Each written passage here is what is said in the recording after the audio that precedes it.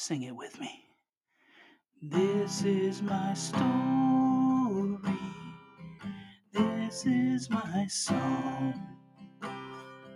Praising my Savior all the day long. This is my story. This is my song. Praising my Savior all the day long. All right, hello everyone, and welcome back to the Wayward Podcast, where we learn to live life on the way of God's Word.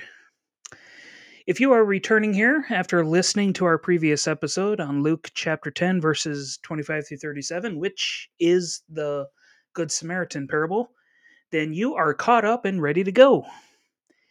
And if you haven't listened to that episode yet, I invite you to go back, listen to it first, and then come right back here for the follow-up. I promise it'll be fun. All right, so one of the simplest ways to study Scripture, a Scripture text, is to approach it in three stages. 1, observation. 2, interpretation. And 3, application. Now, our previous episode was all about the observation. Just sitting down with the text and taking in everything that's going on, observing everything, getting a feel for the details, kind of the who, what, when, where, why, how questions. And I think by the end of our previous episode, I think we had a pretty good grasp on a lot of those details. But by answering those details and the questions that came with it, and understanding how all those details connect, new questions began to emerge. For example, in verse 30, the verse on which the whole text pivots, when we observe that the law expert's question, who is my neighbor? When we realize or observe that that question is what shifts this whole interaction and incites the parable that Jesus begins to tell, a bunch of other questions begin to emerge. Questions like, why did the law expert suddenly need to vindicate himself? Especially after Jesus had already affirmed his correct answer. Uh, who is the law expert's neighbor? How does this story and its characters correlate to the law expert? How is Jesus trying to challenge the law expert through this story? So, answering these questions is one of the ways that we attempt to interpret the text and discern the messages that are really being conveyed. And the way that I'm trying to approach this interpretation is I'm going to try and carefully line up different parts of uh, the text that we looked at previously, line them up alongside one another. There's the first part where Jesus is just interacting with the law expert, and then there's the second part where Jesus begins to get into the parable. And I'm going to line up these texts alongside each other, and then bounce back and forth between their correlating details. And what I kind of have, what I hope emerges is something of a nexus of overlapping interpretations. I hope that something like that begins to emerge, and hopefully, from those things, we can begin to uh, get some answers to some of the questions that this text has raised. So let us begin our interpretation for today. First, let's start with the setting of Jesus' parable. Jesus begins the parable with a detail that is meant to draw his listener into the text, into the story. And that detail is a road. And not just any road, but a familiar road. And that road in verse 30 is a stretch between Jerusalem and Jericho. And as a law expert, our guy would have probably traveled this road many times before. So by including this detail, we can see that Jesus is contextualizing the story for the law expert. He's giving the law expert something familiar to visualize. But here's something else. It kind of adds an added dimension that's interesting. In Luke chapter 9, verse 51, it reads that Jesus was now on his journey towards Jerusalem. So this may suggest that Jesus and the law expert at that moment were actually on that road, or at least they were located at a spot that would eventually come to this particular stretch of road. And if that's the case, then Jesus is doing more than just contextualizing. He's visually creating a sense of empathy and immediacy. It's like the law expert is being imaginatively transported or inserted into this scene as a participant to be affected by what he is seeing and compelled to think critically about what it means and to eventually act upon it in his choices.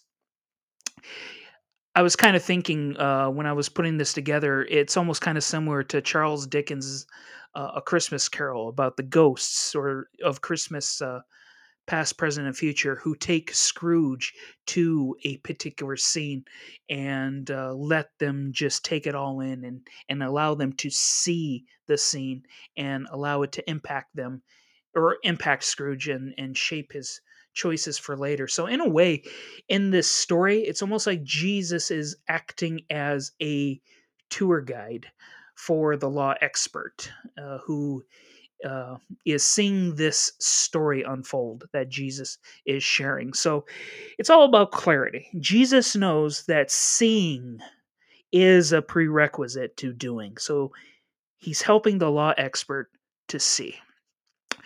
So now we come to what Jesus wanted him to see. And what he sees in this story is a man traveling on that road in verse 30. And this guy, he gets jumped, he gets beaten, he gets robbed by bandits, and he gets left for dead. Now, given the question that the law expert asked in verse 29 and the way Jesus begins his parable in verse 30, it kind of stands to reason that this man who was brutalized on the side of the road is the answer to the man's question. And yet, Jesus doesn't focus on the man. Out of all the characters in the parable, the victim is the only one who is not described. And unlike the other characters, we don't know about this man's role, his job, his tribe, or his nationality. All we know about this traveler is that he took a beating, that he was traveling on this road, and that he was jumped, he was humiliated, he was wounded, and he was left for dead. That's all we know. And since the parable was prompted by the law expert's question, and this victim, he kind of seems like the most plausible answer to this question, you might think that Jesus would spend more time focusing on this roadside victim. But instead, Jesus moves on from this setting to a more complex story, which raises the point that if Jesus were just trying to directly answer the man's question, the story would have gone like a man got beaten up and another man came along, saw he was hurt, and helped him. The end. That's how the story would have gone if Jesus was only giving a direct answer to the man's question. But since he doesn't, at least for right now, we are left with the possibility that there is more to Jesus's point. And perhaps a part of that point is that Jesus is trying to address why the law expert felt the need to vindicate himself in the first place. So, as we move beyond the setting to the larger story, we encounter three characters. The first character is a priest. The priest comes along, the priest sees the injured man, and then the priest passes by on the other side. Now, the text lists no motive for the priest passing the man by, so we have to rely on the details that are available to us. And one possible reason, often suggested, is that since the law warns that touching a dead body will render one unclean, the priest must not have wanted to corrupt himself. I find this unlikely. Burial practices were a priority for Jews. In Deuteronomy, burial was held as an urgent thing, and the Talmud makes burial even of strangers an obligation for all the Jewish community, which priests were not exempt from. There's nothing to suggest this priest in the story is an unrighteous priest who would ignore the law. But ultimately, the suggestion is moot anyway, because the man on the road is not yet dead. So, a concern for uncleanliness was not this priest's reason for passing by. So, what was? One other interpretive detail that is available to us is how the book of Luke talks about priests. Luke doesn't view priests as inherently evil or bad because they did provide an important ministry within the community. But Luke is also distinctly aware of how the priesthood could experience prideful or corruptive tendencies. The priests were part of an ancestral heritage. They were responsible for practicing and protecting the law, and they were frequently lauded within the land for their own exemplary righteousness and service.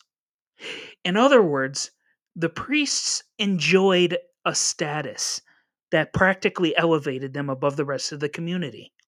Yes, some priests would use that position as an opportunity to serve, like Zechariah in Luke 1. But there were others who used this position to lord over the community.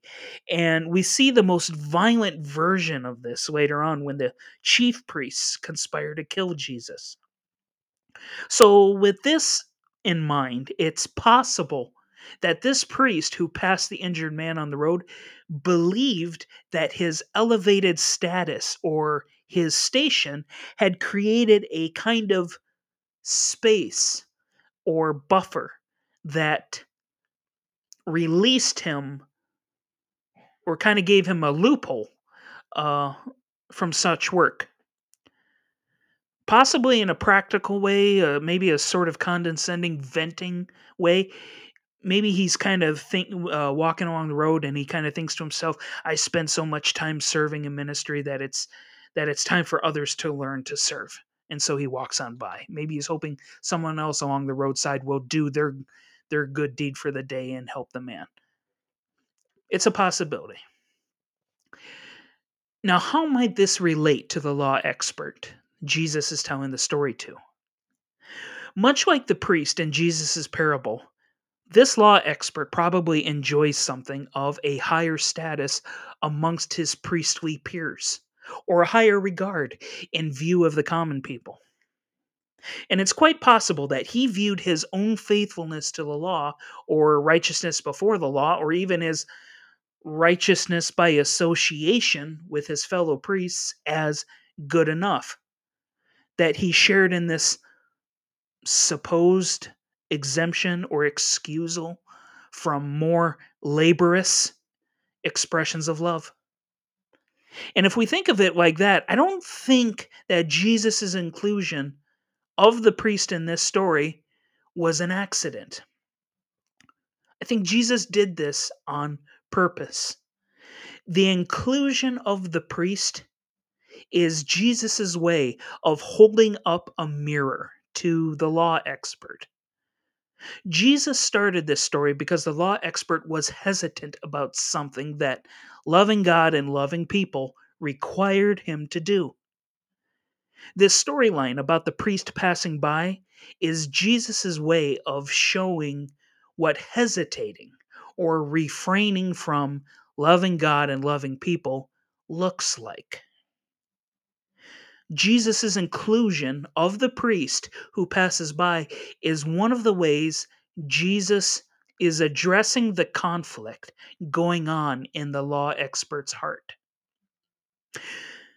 But the priest isn't the only character to be encountered. The second character that we meet in this story is a Levite. And like the priest, the Levite came to this place and he saw the injured man and passed by on the other side. Now, again, the text lists no motive for why the Levite passed by. At first, in a sense, it may seem like the Levite is included in the story as maybe just a way to extend the point that Jesus was already making with the priest, but I believe that further examination will show us that there is more to it. While the Levites were one of the tribes of Israel, they were unique amongst the tribes. God chose the Levites to act in the role of ministers to the rest of the tribes. Some of the Levites, specifically those from Aaron's line, served as priests. The rest of the Levites served as stewards of the tabernacle, its furnishings, its tools, and later the temple. So even though many of the Levites were not priests, they were still a part of an ancestral heritage. And the primary defining function of their heritage was holiness. Being from the tribe of Levi means you are from the tribe that shows everyone how holiness is done. Law shaped holiness was something that had become a priority in post exile Judea. As the Greeks had brought their Greek culture, and now the Romans theirs, Judea was gradually becoming a land where holiness was being compromised and corruption was being normalized. If the Levites didn't draw lands in this, it, let me rephrase that one more time. If the Levites didn't draw lines in the sand, who would? Now, if it sounds like I'm suggesting that the reason that this Levite passed the injured man by is because he was practicing holiness, it's because I am.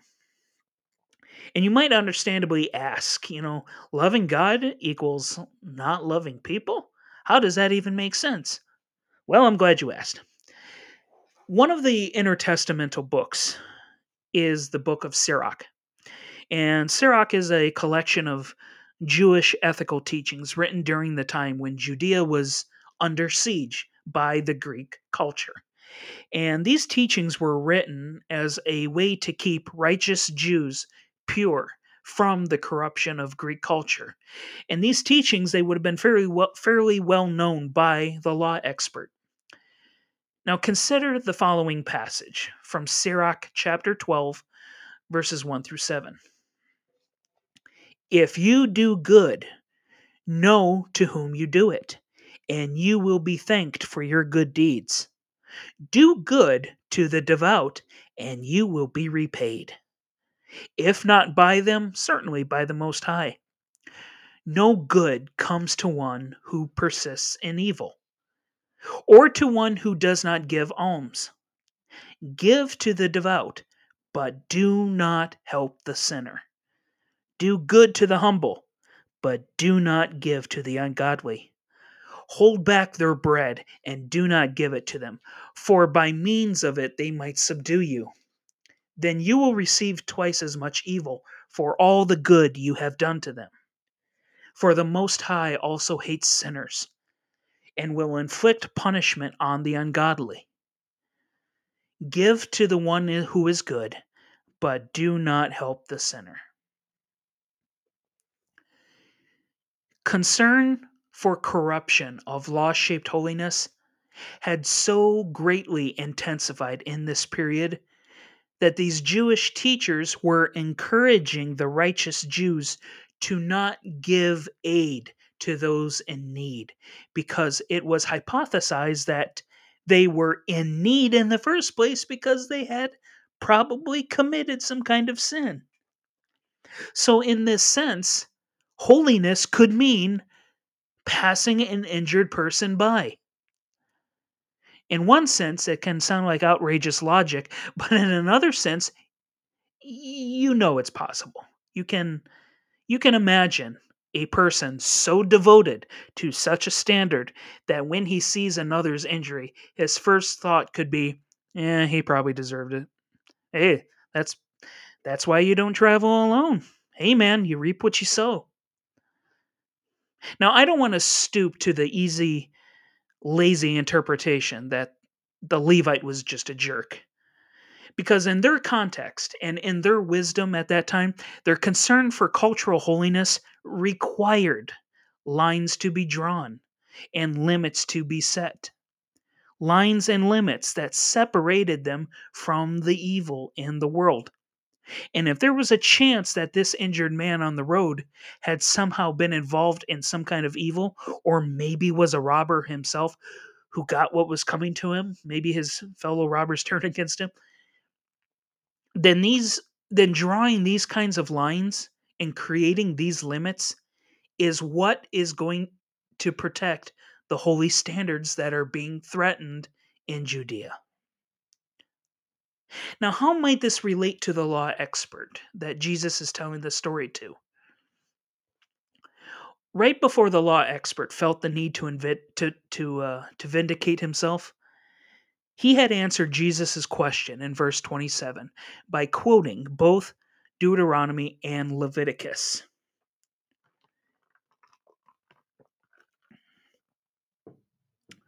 The verse he quoted, Leviticus 19:18, is part of a larger section of communal ethics for holy living, practicing justice, loving your neighbor, loving the residential aliens. The verse rejects vengeance or grudges and instead commands a love for neighbor that is likened to the love we show ourselves. Now, there are at least two related reasons the law expert may have been struggling with this. One reason is a possible us versus them attitude. In these tense times when the holy standards were under siege in Judea and the Levites' sense of righteousness required the devout to draw lines and create limits, one of the side effects to emerge would be an us versus them attitude. And this attitude, it would be nurtured through their tribal heritage and their community. It would be nurtured while they served in the temple.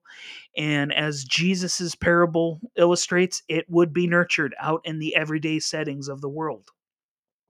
So it is very possible that this us versus them attitude was a part of what the law expert was struggling with. A second reason that comes into play here is that in these times, in this context, loving the neighbor or loving the resident alien as yourself meant possibly showing hospitality to the Greeks and the Romans. The Greeks, whose impure culture was sullying the law's holy standard, and the Romans, whose military might now occupied their land.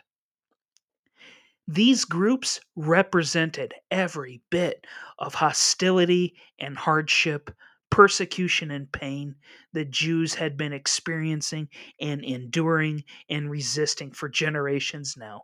And the thought of showing Greeks and Romans hospitality was tantamount to giving aid to the enemy and betraying not only the people, but God.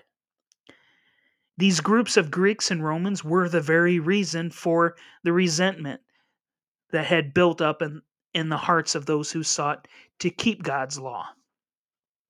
So, yeah, when Jesus affirmed his earlier answer to love your neighbor, you might be able to see why our law expert suddenly experienced hesitation within his heart and desired to vindicate himself or justify himself within the lines or the limits he was comfortable with.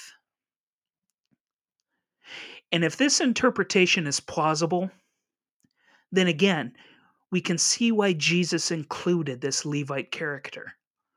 Much like the priest, Jesus is holding up a mirror to the law expert. He's trying to show him that holiness and mercilessness are incongruent. Since Jesus' gospel can be practically boiled down to love God, love people, Jesus is trying to show the law expert what drawing those lines and setting those limits on gospel love looks like. It looks like cruelty, not kindness. It's an act of indifference that is in compliance with what the robbers did to the man. The law expert had asked, "What must I do to inherit the blessed life?" Jesus' inclusion of the Levite in his story is showing him that he needs to stop adhering to the lines and limits that withhold the gospel love Jesus was there to share. So, if this case of limiting love was the law expert's struggle, how is Jesus going to ultimately liberate him from these limits his heart has become fixated on? By introducing a third character into his story. And that is where we will conclude for today. We will continue this conversation tomorrow in part 2 of this interpretation. I thank you very much for joining me here today on the Wayward Podcast, where we learn to live life on the way of God's Word. This is my story. This is my song. Praising my Savior all the day long. This is my story. This is my song. Praising my Savior